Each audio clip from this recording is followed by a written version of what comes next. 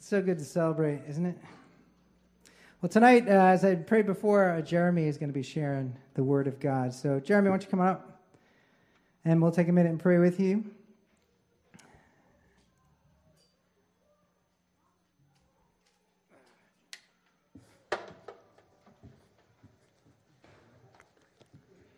Let's bow our heads.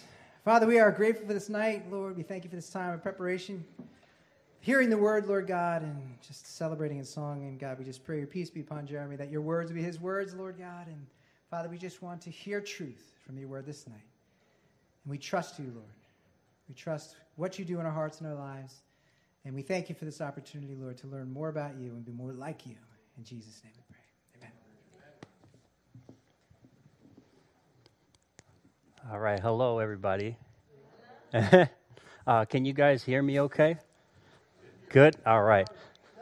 Tito, can you hear me? Yeah. No? Okay.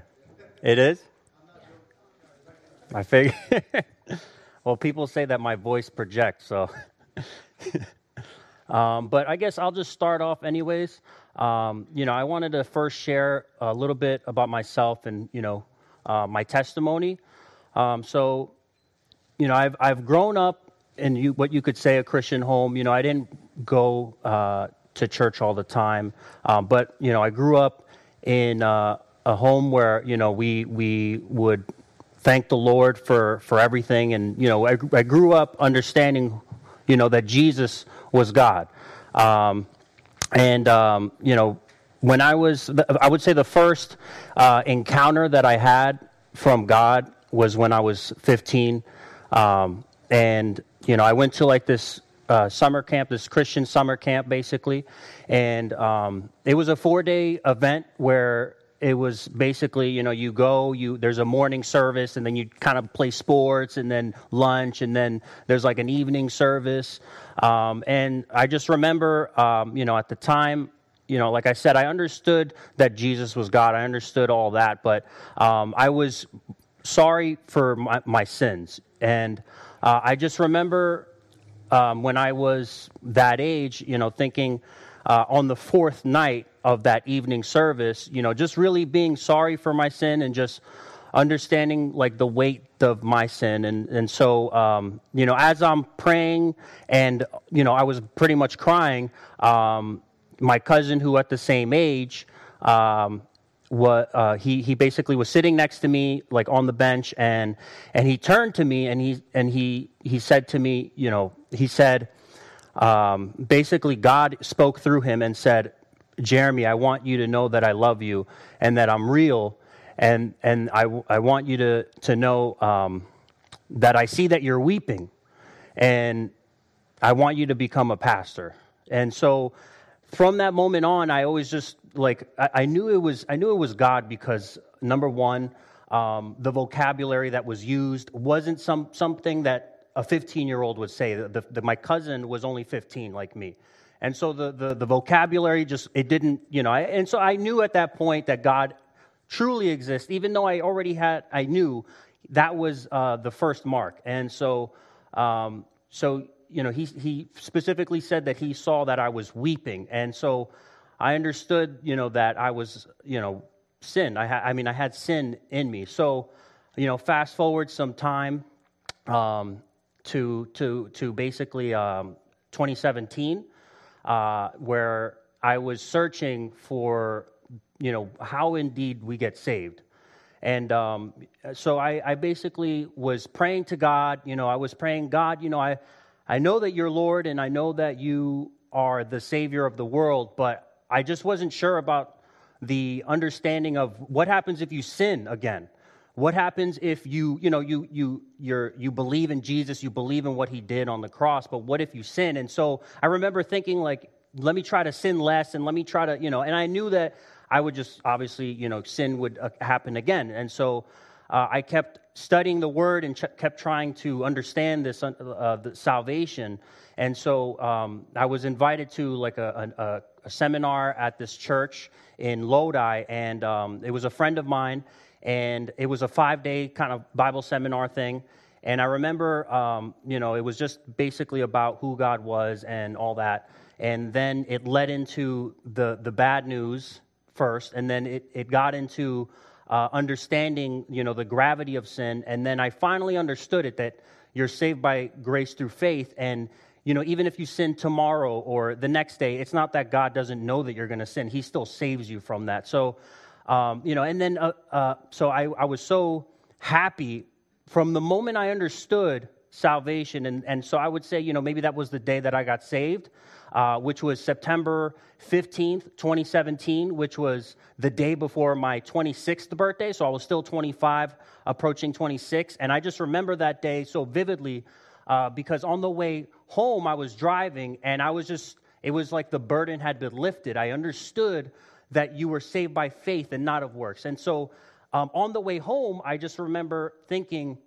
I was just so grateful and thankful. And I'm like, wow, I got to share this information. I got to share this good news. And so, but on the way home, I saw like 5 different vehicles in front of me that showed, there was one vehicle that had just the cross, another vehicle that said Jesus loves you, another vehicle with like that Jesus fish symbol, another vehicle, so basically 5 different vehicles. And I just was kind of like, wow, God, you didn't even have to do that, but you did it. And I was like, so thankful because he just overjoyed me. And the night before I had that understanding of salvation, I had a dream, and it said, it was like I was up in upstate New York, near where my dad used to live, and we were in Piermont.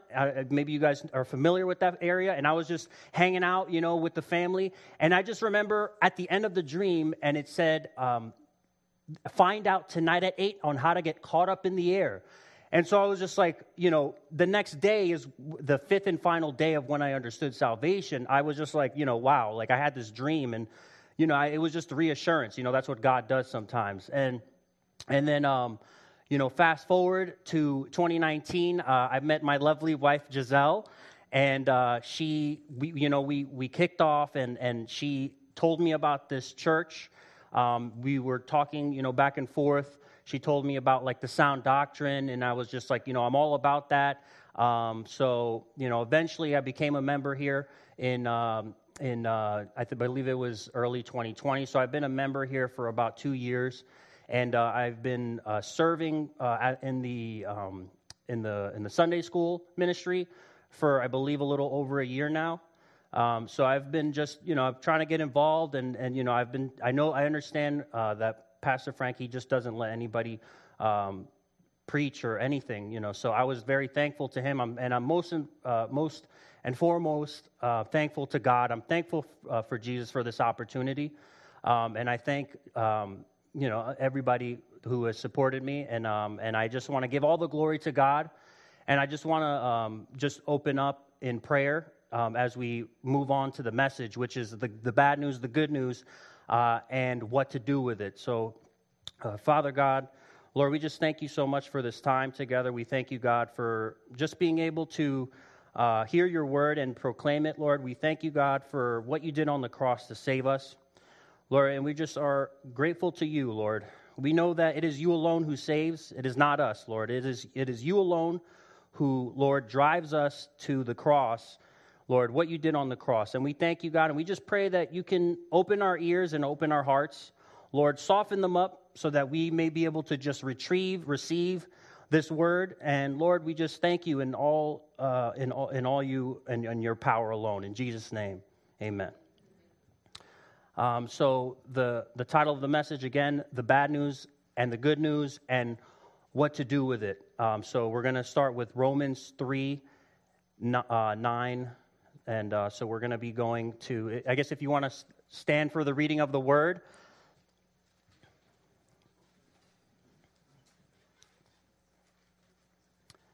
So first, when it comes to salvation, we must understand the bad news. So Romans 3:9, starting there. What then? Are we better than they? Not at all. For we have previously charged both Jews and Greeks that they are all under sin. As it is written, there is none righteous, no, not one. There is none who understands. There is none who seeks after God. They have all turned aside. They have together become unprofitable.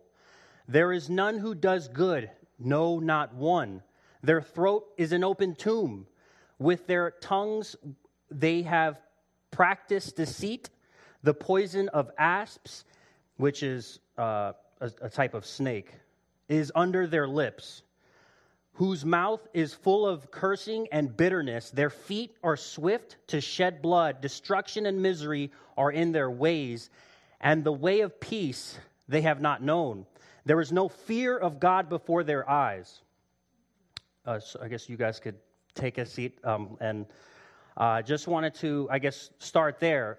So we have to first understand that nobody is righteous when it comes to the understanding of God and His righteousness, how He sees the world. Nobody. He says nobody, none is righteous, no, not one. And he goes on to talk about in verse 13, their throat is an open tomb. I mean, that basically means you're speaking deadness. You're not speaking life into people. And we all have to come to understand that, no matter who you are, it says both Jews and Greek. That means Gentiles and Greeks alike. So we have to first understand that. And so going further into what it is that we are basically, what we have to understand with the seriousness of sin is that in Revelations 20:10, the devil who deceived them was cast into the lake of fire and brimstone where the beast and the false prophet are, and they will be tormented day and night forever and ever. So we have to understand that Satan, he's the deceiver, and he blinds people's eyes. And so we must understand that he is going to be cast into the lake of fire forever and ever. There's many different doctrines and different churches who believe that, you're just obliterated and that you don't exist. But here it's saying that it's very clear that it says, and they will be tormented day and night forever and ever, which means that there's a certain level of understanding that it's forever. It's not that, you're in there for a few seconds, you're in there for a few years, a few decades. It's actually forever and ever. And when we see in Matthew 25:41, then he will say to those on the left hand, "Depart from me, you cursed, into the everlasting fire, prepared for the devil and his angels." So we see that, we're going into that same. If we are lost, we are going into that same destination. That destination is the same, which is which is into the everlasting. Everlasting is forever. So there's no question whether or not if it's purgatory for a few years and then you basically you work your way back up into heaven. It's just you're there forever and ever, unfortunately. Which but we must understand the gravity of this. If we don't understand that, then you won't care to be saved. You won't care to want to have an understanding of salvation. And so, what if we try to count on our work? So if you look at Matthew 7:21-23, not everyone that saith unto me, Lord, Lord, shall enter into the kingdom of heaven, but he that doeth the will of my Father which is in heaven. Many will say to me in that day, Lord, Lord, have we not prophesied in thy name, and in thy name have cast out devils, and in thy name done many wonderful works?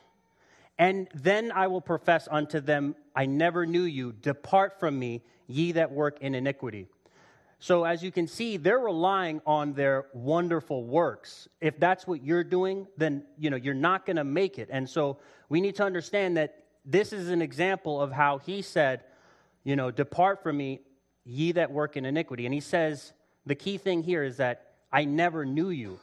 And it doesn't say, I only knew you for a day. It doesn't say, I knew you for, between 2005 to 2006, then you fell off. It says, I never knew you. So, Isaiah 64:6, but we are all as unclean thing, and all our righteousness are as filthy rags. And we all do fade as a leaf, and our iniquities like the wind have taken us. So we can see here in Isaiah he is saying that we're all this way. We're all as filthy rags.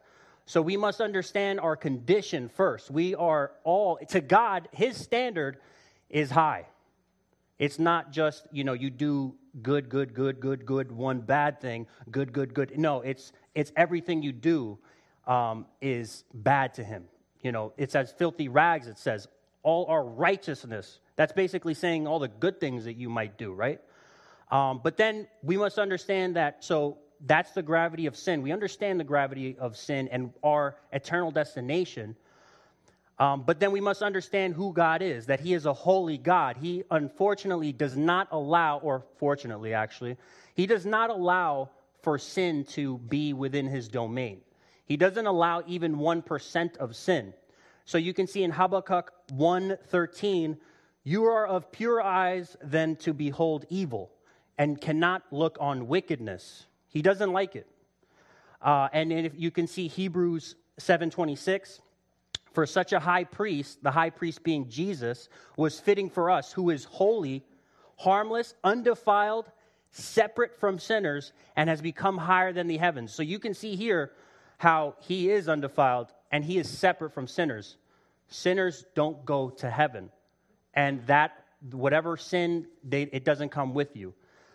And it says that has become higher than the heavens. So he's already back in heaven, And obviously Jesus has been on the right hand of God the Father. God the Father, the Holy Spirit, and Jesus, they are one. But you can see here that he is separate from sinners. And so I want to give an example of his holiness.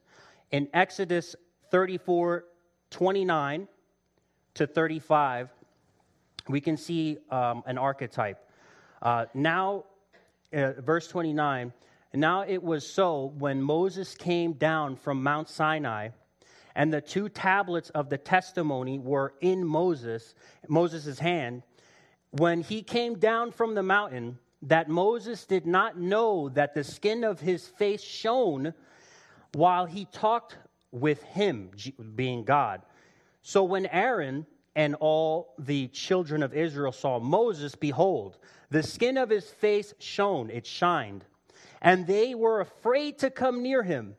Then Moses called to them, and Aaron and all the rulers of the congregation returned to him, and Moses talked with them. Afterward, all the children of Israel came near, and he gave them as commandments all that the Lord had spoken with them on Mount Sinai. So as you can see, he's just bringing down the 10 commandments. His face is shining because the Lord, you can see that there's a reflection of his glory. And when Moses had finished speaking with them, he put a veil on his face. But whenever Moses went in before the Lord to speak with him, he would take the veil off until he came out. And he would come out and speak to the children of Israel whatever he had been commanded. And whenever the children of Israel saw the face of Moses, that the skin of Moses' face shone, then Moses would put the veil on his face again until he went in to speak with him being God.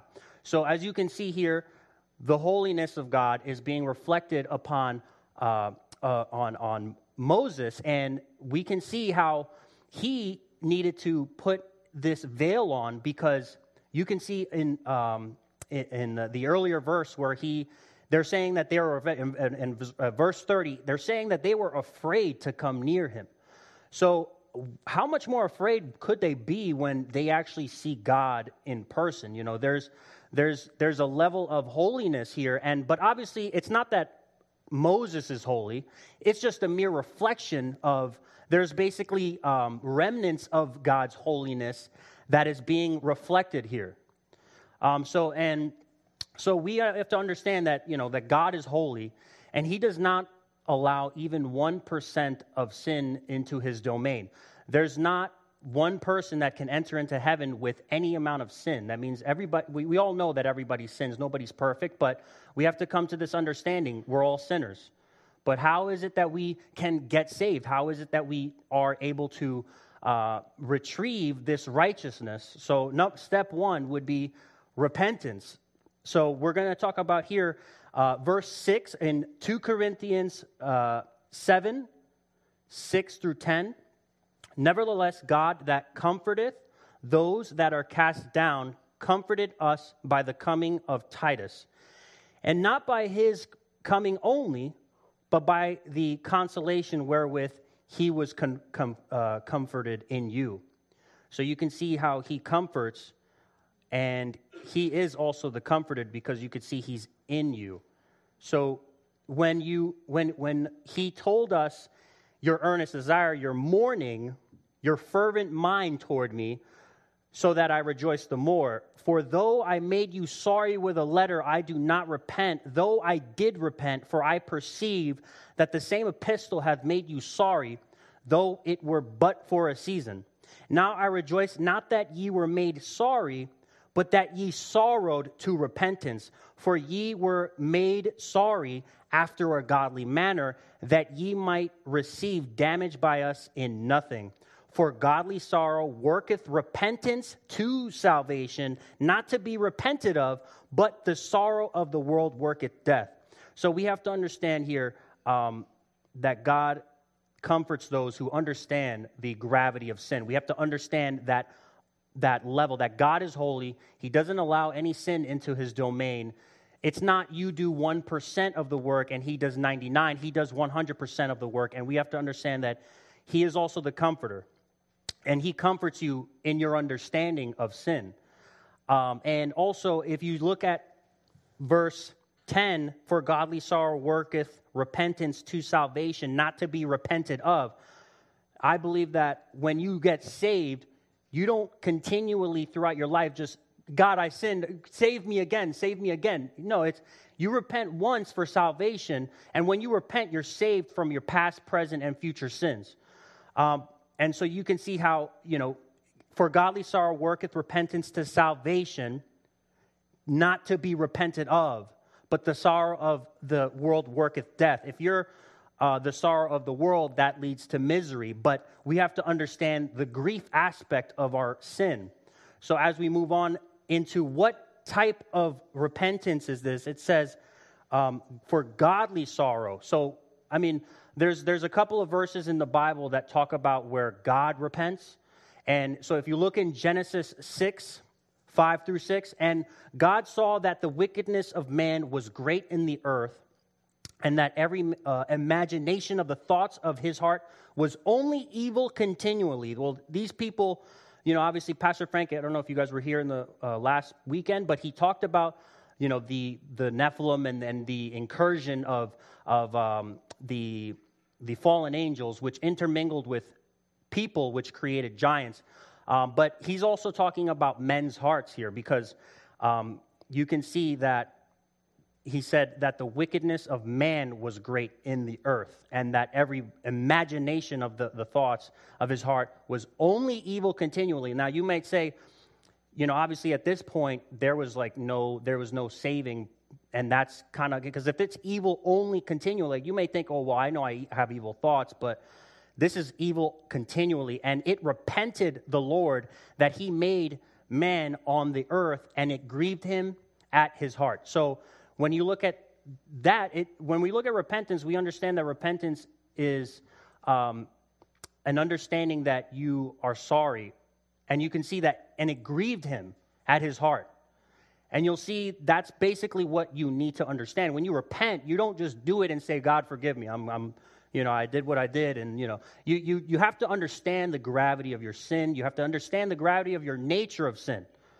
And so there's another part in Exodus 32, 8 through 14.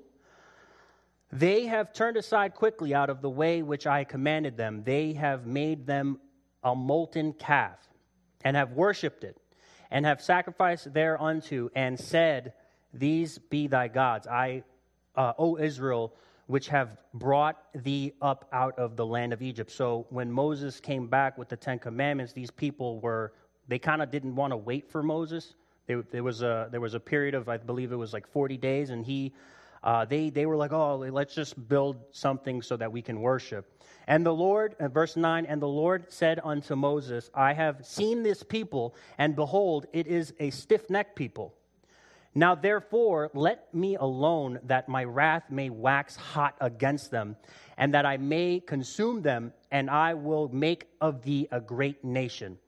And Moses besought the Lord his God, and said, Lord, why doeth thy wrath wax hot against thy people, which thou hast brought forth out of the land of Egypt with great power and with a mighty hand? So he's saying, God, why are you mad at these people when you've taken them out of Egypt? And he's saying, wherefore should the Egyptians speak and say, for mischief did he bring them out, to slay them in the mountains and to consume them from the face of the earth?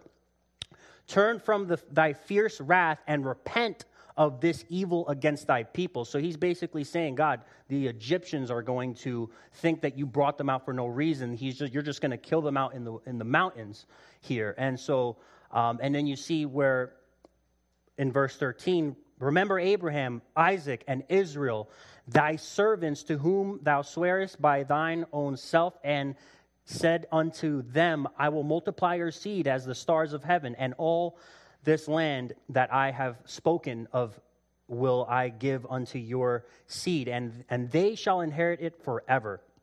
And the Lord repented of the evil which he thought to do unto his people. So you can see that this is another verse where it's showing godly sorrow.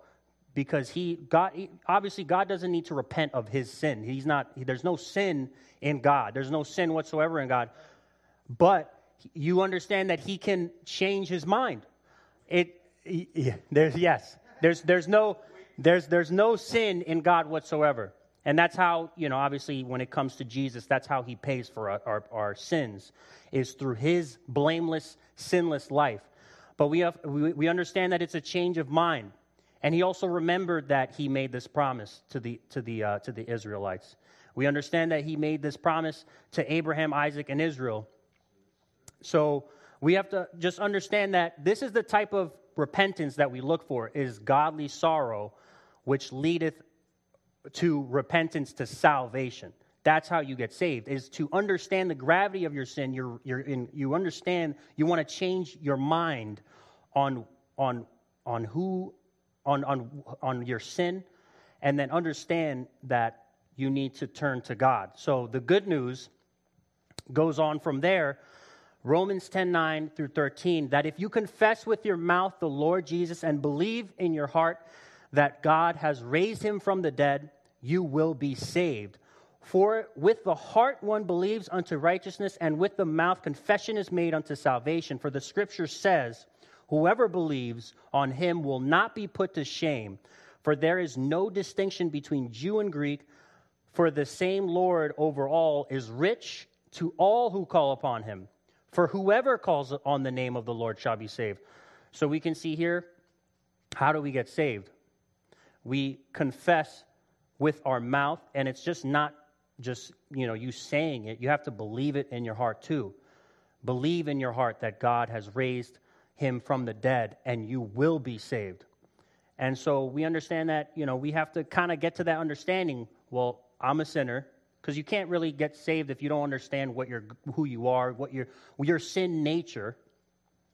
So first understand that you are a sinner, and you repent. You change your mind on the fact that you are a sinner, and that you are sorry, you are sorrowful for the fact that you're a sinner. And that you are saved by what Jesus did on the cross. Because it's not just, you're saved by that Jesus is Lord, but you're saved that he died on the cross for your sin. You're saved by the fact that he believed that God has raised him from the dead. So you have to understand that he is God and that he was raised from the dead. So those are all the aspects that we have to understand when it comes to salvation. And so after this, Jesus, knowing that John 19:28-30, after this, Jesus, knowing that all things were now accomplished, that the scripture might be fulfilled, saith, I thirst. Now, there was set a vessel full of vinegar, and they filled a sponge with vinegar and put it upon hyssop and put it to his mouth. When Jesus therefore had received the vinegar, he said, "It is finished," and he bowed his head and gave up the ghost. So we can see when Jesus was laying on the cross for those 6 hours, when he took the sin, because number one, we have to understand that we're sinners, right? And the only reason he went to the cross is because he needed to atone for our sin. So we have to understand that God, when he's on his throne, he doesn't allow sin to enter into his domain. How does he allow access to him? It's through Jesus and what he did. And obviously, throughout the Old Testament, you're seeing examples of them sacrificing bulls and goats and whatnot, but it is the final sacrifice of Jesus where he says it is finished. He finished the work. He finished that work of salvation. And we understand also, if you guys are familiar with Abraham's bosom, the saints of the Old Testament didn't even have access to the heaven just yet, because Jesus hadn't fulfilled the work. He hadn't fulfilled what he had to do on the cross. Even though they were in paradise, there was no access to heaven until Jesus did what he had to do on the cross. And that's the seriousness of heaven, or rather his domain. He cannot allow any sort of sin into his grounds, into his dimension, you could say, or into his home. And so moving on to Romans. Oh, and one last thing. You can see here, maybe you guys have seen somebody pass away in front of you. Maybe you've seen a loved one pass away in front of you, and they might, they obviously would die, and their spirit, they go to either heaven or hell. But you can see that in the last verse, it says, "and gave up the ghost." So he gave it up. It wasn't that he died when it happened. He gave it up. He gave up the ghost. So it was his doing when he would die. For 6 hours, he would be on that cross. It was at that specific time, after the 3.5 years of his preaching on earth and proclaiming the good news. It was at that point in time. He timed it to be in that point in time. And obviously, God, he has his own timing as to when things should be. And again, he gave up the spirit. It wasn't that he died and that was when his blood stopped. Of course, he was bleeding, and the blood is what saves us. But he made the decision on when to die. He gave up the spirit. Romans 3:21 to 31. So we started with Romans 3 on the earlier verses. Now we're moving on to the latter verses. But now the righteousness of God apart from the law is revealed, being witnessed by the law and the prophets, even the righteousness of God, through faith in Jesus Christ, to all on all who believe. That means everybody. It's not just select people, not just a select culture. It's everybody who chooses to believe. For there is no difference, for all have sinned and fall short of the glory of God, being justified freely by his grace through the redemption that is in Christ. So what does that say right there? Freely, that means that we're saved by his grace. It's freely from anything else. And so verse 25, whom God set forth as a propitiation by his blood through faith to demonstrate his righteousness, because in his forbearance God had passed over the sins that were previously committed, to demonstrate at the present time his righteousness, and he might be just and the justifier of the one who has faith in Jesus. So you could see how it was basically a substitute. He was the substitute for you, for being penalized for all the sins that you may have ever committed, what you will ever commit. He is that person that takes that sin, and the propitiation means he takes your place. And it says that anybody, on verse 26, that he might be just and the justifier of the one who has faith in Jesus. So if you have faith in what Jesus did on the cross, you have faith that he took your punishment, you will be saved. Where is boasting then? It is excluded. By what law? Of works? Nay, but of the law of faith. Therefore, we conclude that a man is justified by faith apart from the deeds of the law. Or is he the God of the Jews only? Is he not also the God of the Gentiles? Yes, of the Gentiles also, since there is one God who will justify the circumcised by faith and the uncircumcised through faith. Do we then make void the law through faith? Certainly not.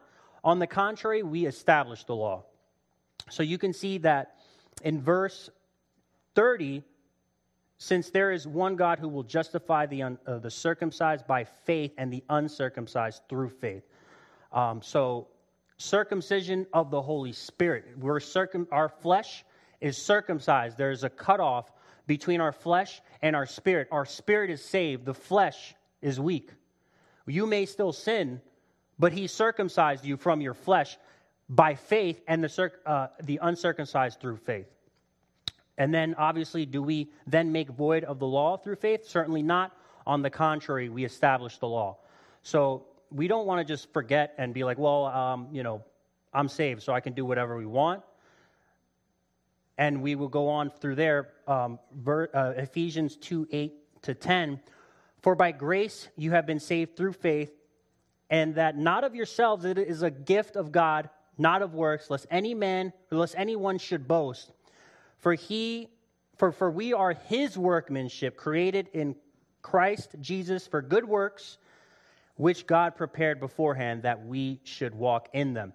So you can see that we're saved by grace through faith, not of works. You don't rely on your works to get into heaven. And for we are his workmanship. That means we must understand that we should be doing the good work, because how else can we get others saved is by relaying the good news. And so if you're just, somebody who has received the good news, but you're not doing anything, I mean, how good is that? I mean, if you receive the cure for cancer and you don't want to share that, why wouldn't you? So that's why it's saying yes, you're saved by grace through faith, and it is a gift. A gift means it is given to you, and you don't do anything to deserve it. It is a free gift. And he says that for we are his workmanship. So he works through us.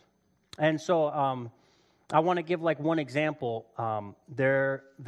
So back in, this is a true story. Back in 2016, there was a kid who would always go to, I believe it was Walmart, and he would always play the Nintendo Wii. And for months on end, every day, he would basically play this game. And I think it was maybe Super Smash Brothers, if you guys are familiar with that game. But he would continually play this game. Every day he would show up. And then eventually the employees caught wind, and they said, this kid's there every day. Let's go buy it for him. How about that? So they pitched money together. They actually bought the Nintendo Wii and the game for him.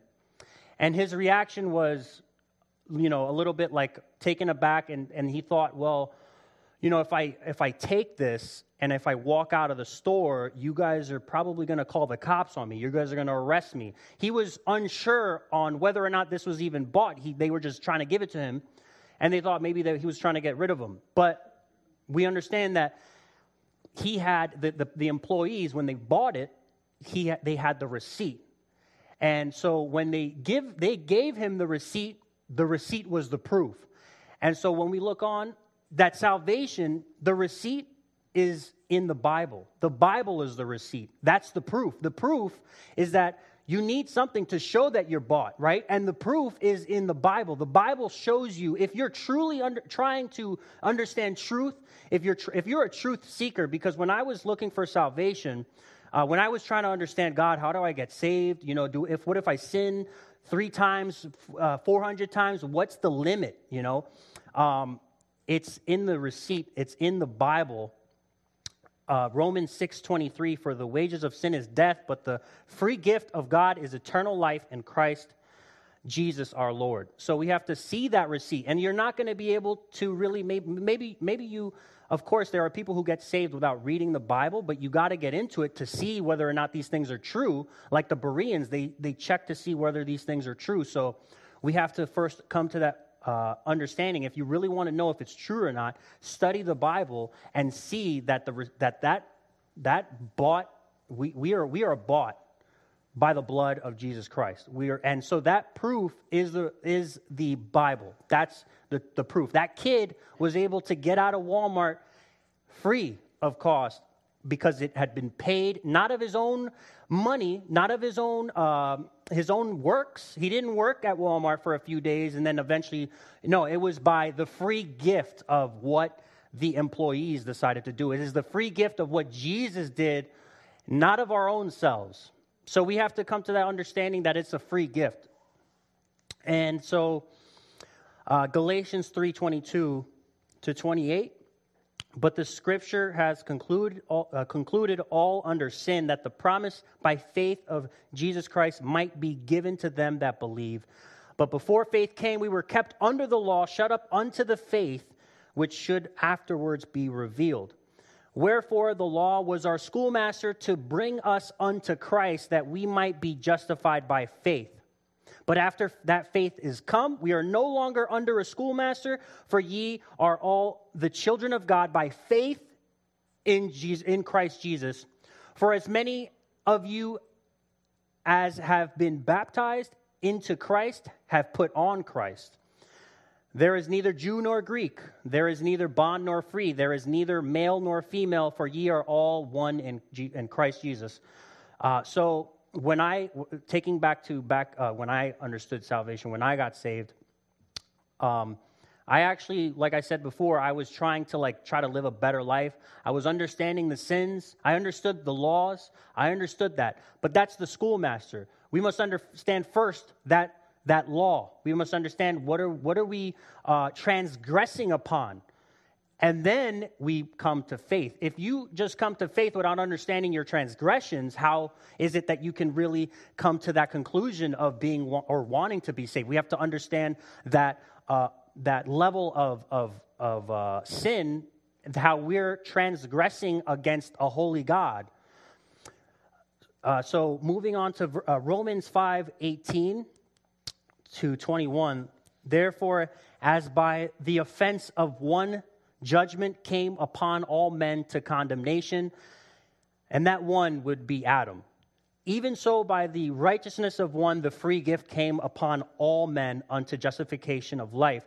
For as by one man's disobedience, many were made sinners. So because of Adam and Adam sinning, we were all made sinners. We're born into sin. You can have, let's just say, a baby, and the baby is 1 or 2, and then eventually, you might never lie to your baby ever, but eventually that baby will lie. For instance, you say, hey, don't take those cookies from the cookie jar, and then they take it. You never taught them to lie. You never lied in front of them, but they, in their nature, your nature is already in sin.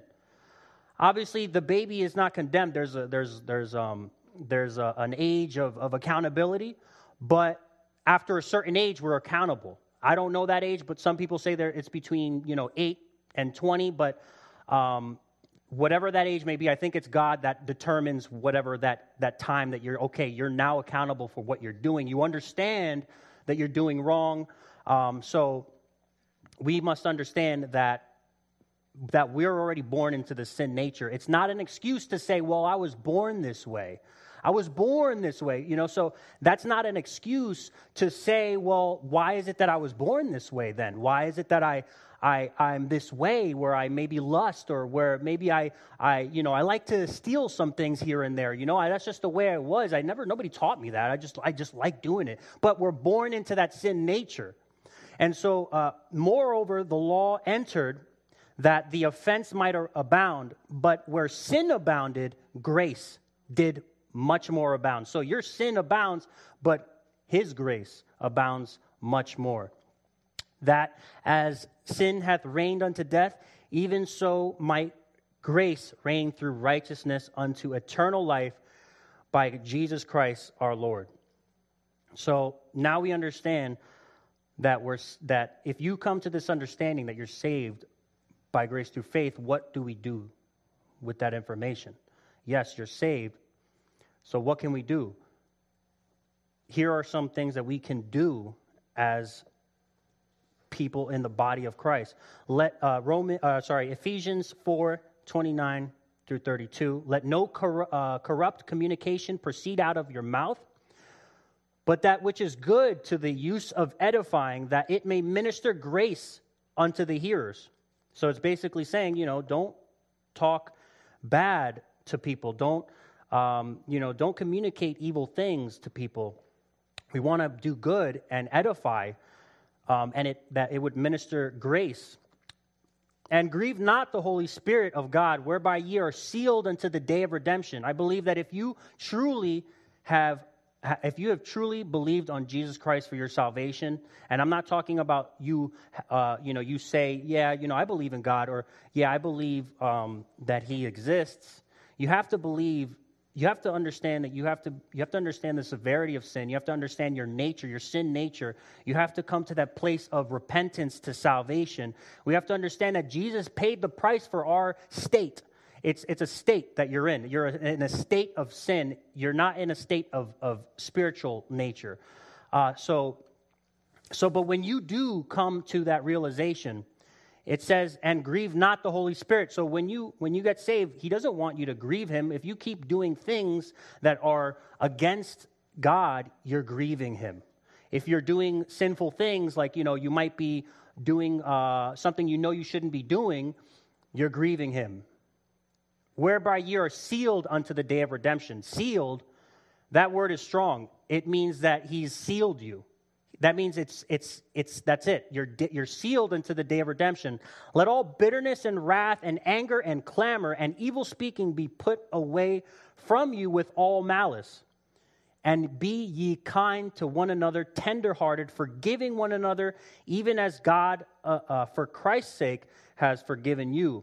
So it's saying, put away this anger, put away the clamor, the evil speaking, and put on being tenderhearted, forgiving one another. Even so, God, obviously Christ was an example. Christ came to this earth to save us. He also came to this earth to be an example.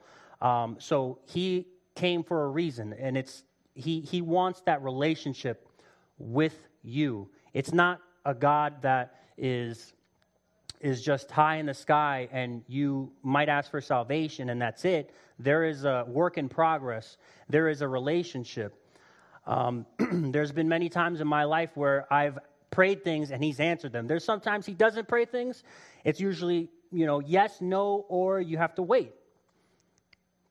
And so now we have to understand what is it that our works work toward? Every man's, 1 Corinthians 3:13 through 16, every man's work shall be made manifest, for the day shall declare it, because it shall be revealed by fire, and the fire shall try every man's work of what sort it is. So God, this is the judgment seat of Christ. If you're saved, He's going to test your works. If any man's work abide which he hath built thereupon, he shall receive a reward. So if you do good things in life, you're doing the good work for God, you will receive a reward. But if any man's work shall be burned, he shall suffer loss, but he himself shall be saved. So if you're one of those Christians, which, obviously there are people out there who don't really do the good work, you're going to suffer loss. There's going to be a time where you come to Jesus and He said, listen, you're saved, but look at all the things that you didn't do for me, and you didn't live that life for me. So you can come in, but you could have had all this. You could have had all this. And so He's saying that if any man's work shall be burned, he shall suffer loss, but he himself shall be saved, yet so as by fire. Know ye not that ye are the temple of God, and that the Spirit of God dwelleth in you. So when you get saved, you are born again. And so we have to understand that there's the circumcision of the spirit and the flesh, and the Spirit dwells within you. And it says, know ye not that you're the temple of God. He dwells within you. He is now trying to transform you. He transforms you from the inside out. You start to maybe sin less, but you don't become sinless. Most people that I know from before maybe 2017, they might see a big difference. I've had people say, hey, he's way different than what he was from the way that he was prior to these years. And the Spirit of God dwelleth in you. So the Spirit of God dwells within you. He is within you. And so you don't want to grieve the Holy Spirit, because you are now an ambassador. You are somebody who is holding Christ within that body, and you need to be a good example, because if you're not setting a good example, then somebody that says, well, that's a Christian, I can do what he does, and then they say, yeah, if he does it, then I'm good. So, and then you're also accountable for your fellow Christians, your fellow people in the congregation. Well, if he's doing that, or if she's doing that, then you're no longer putting a good example. And so that's what it comes down to. And so Revelation 3:14, 19. So I know that you've probably heard this verse quite a bit, but verse 14, and to the angel of the church of the Laodiceans write, these things says the Amen, the faithful and true witness, the beginning of the creation of God. I know your works, that you are neither cold nor hot. I could wish you were cold or hot. So then, because you are lukewarm and neither cold nor hot, I will vomit you out of my mouth. Because you say I am rich, I have become wealthy and have need of nothing, and do not know that you are wretched, miserable, poor, and naked. So obviously these are people who don't need God on a daily basis. They think they're good to go. And I counsel you to buy from me gold refined in the fire. And obviously we know that in the previous verse that he tries our works refined in the fire. Every man's work will be tried in the fire. So he's saying, I counsel you to buy me gold refined in the fire, that ye may be rich, and white garments, and that you may be clothed, that the shame of your nakedness may not be revealed, and anoint your eyes with the eye salve, that you may see. As many as I work, I rebuke and chasten. As many as I love, I rebuke and chasten. Therefore be zealous and repent.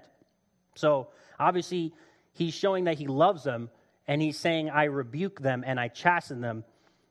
Therefore be zealous and repent. So, so when it comes down again to your salvation, when you get saved, you repent to salvation.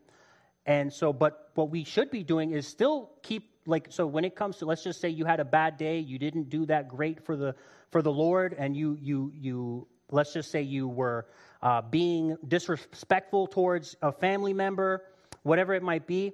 And so we should still repent and say, Lord, forgive me, because we have to be in line with his Spirit. We want to be in line with what he has in store for us. If we're continually straying, then you're just not going to receive the rewards. And again, it's not about getting rewards. It's about doing it for the love of God. When I got saved, I didn't want to do good works because I wanted rewards. I did it because I loved my friends, my family.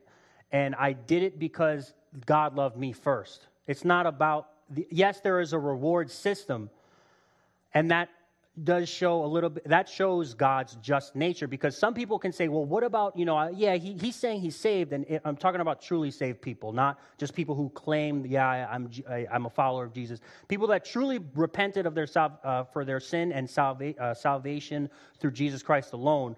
There are people who don't work as much for the kingdom, but they will be, their works will be tried. So there still is a reward system. There's a system in which the Lord has for these people. And so going on to the next verse, wherefore, my beloved, as ye have always obeyed, not as in my presence only, but how much more in my absence. And then this is a big one, because a lot of people like to say that you have to work for your salvations, but notice how it says, work out your own salvation with fear and trembling. It doesn't say work for your salvation, because in the very next verse, for it is God which worketh in you both to will and to do of his good pleasure. Because God works within you. When you get saved, he works within you. So work out that good work. Work out that salvation that you have already attained. It's not work for your salvations, it's work it out. Because you can see in the next verse, for it is God which worketh in you both to will and to do good of his pleasure. So we don't just get saved and that's it, you go home. You don't go to heaven. It's now, who else can I bring? When I got saved, I forgot to mention this in my testimony, but when I got saved, the very next day, at the time I had worked for a solar company, and I basically was, I had an appointment to determine whether or not somebody qualified for solar panels. And I get to the home and I talk to the guy. I'm like, yeah, let me see your electric bill, because you have to see the electric bill to see if they qualify. They need to spend a certain amount. And also the roof needs to be in line with the sun. There can't be trees shadowing. Anyway, so I get there and we're talking for like many minutes. I believe it was like close to an hour. And we find out that he was never qualified for the solar program, but he lived right next to a church, and basically he said, you know, there's this guy who smokes cigarettes, and he's the pastor, and you know he's a hypocrite. You know, he's a hypocrite. And he said, you know, and I said, well, you know, obviously we're not saved by what we do. We're saved by faith in Jesus Christ. And he's just like, I said, do you believe that how do you believe that you go to heaven? He's just like, I have to be a good person. I have to be, you know, somebody good. I said, no, that's like, he's like, do you believe? And he's like, well, I believe what the Bible says. And when he said, I believe what the Bible said, I was like, oh, this is great. So you believe what the Bible said, right? And so I shared with him Romans 10:9, Ephesians 2:8, and a few other verses. And he was just like, oh, wow. And so that very next day from when I got saved, I wanted to share that gospel. But if you don't understand that salvation, before I got saved, like, yes, I knew the Lord, or rather I knew who Jesus was and all this stuff, but I didn't understand the order in which God worked. So once I understood that salvation, I was able to share that gift, and so through Jesus. And 2 Thessalonians 2:13 through 17, but we are bound to give thanks always to God for you, brethren, beloved of the Lord, because God hath from the beginning chosen you to salvation through sanctification of the Spirit and belief of the truth, whereunto he called you by our gospel to the obtaining of the glory of our Lord Jesus Christ. Therefore, brethren, stand fast and hold the traditions which ye have been taught, whether by word or epistles. It's saying, you know, keep traditions, but obviously biblical traditions. Gathering together is a tradition. You know, sharing of the bread. You know, the communion. That's a tradition. Now our Lord Jesus Christ himself and God, even our Father, which hath loved us and hath given us everlasting consolation and good hope through grace, comfort your hearts and establish you in every good word and work. So he's telling you, comfort your hearts for that everlasting consolation and good hope through grace, and establish you in every good word and work. So it's saying, yes, you're saved, be comforted, but you should still establish in good work. And this is another example of his comfort, which is the Holy Spirit. And I will, John 14:16 through 18, and I will pray the Father, and he shall give you another comforter, that he may abide with you forever, even the Spirit of truth, whom the world cannot receive, because it seeth him not, neither knoweth him, but ye know him, for he dwelleth in you, and shall be in you. I will not leave you comfortless, I will come to you. So Jesus is saying that the Comforter will abide with you forever. So the Holy Spirit is the Comforter. He's the one that comforts you, and he won't leave you comfortless. And this is the last verse. So when it comes to salvation, we have to understand that it's not something that we should put aside, because for he says, in an acceptable time I have heard you, and in the day of salvation I have helped you. Behold, now is the accepted time. Behold, now is the day of salvation. So if you are coming to terms, okay, God, if you're real, you should do it today, because you don't know what happens tomorrow. We all understand that life is fleeting, and so we should come to this sense of urgency, because if you don't understand the sense of urgency, then it could always be too late. So understand that I like to when I like to simplify things, because sometimes I don't have a lot of time when I speak to people when it comes to trying to share the gospel. I like to say that it's A, B, C. A, admit that you're a sinner and that there's nothing that you can do to get into heaven. B, believe that Jesus died on the cross, that he is God, and that he takes our sin and has basically been the substitute for it, and that he was raised from the dead to save you. And C, confess that. So A, admit that you're a sinner. Admit that you are not without fault, that you do have fault in you, that he is holy, and that you are in a state of basically despair. You're in a state of sin. And then B, believe in what Jesus did on the cross to save you. And C, confess that to him. So if you haven't taken Jesus for your salvation, I promise that it would be something that you would not regret, that you would be saved, and Jesus would basically, he would save you and he will comfort you. And I would say get into the Word, because if you don't, then you're not going to know what to do as a Christian. Be involved in a church, because obviously it is better to be with like-minded individuals who are following the Word. And be a Berean, studying the Scriptures. And 2 Timothy 2:16, study to shew thyself approved unto God, not being ashamed, rightly dividing the word of truth. So we should be somebody who would study to see what God has in store. So I just want to, close out in prayer. Thank you, Lord God, so much for this time. Lord, we thank you, God, for all that you've done. We thank you for your word.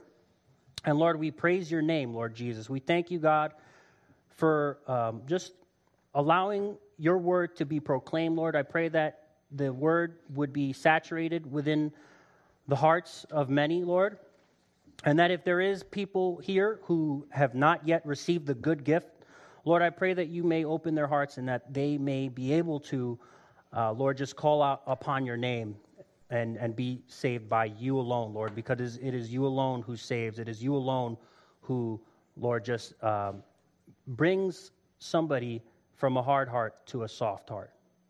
We praise you, Lord Jesus, and thank you in Jesus' name. Amen.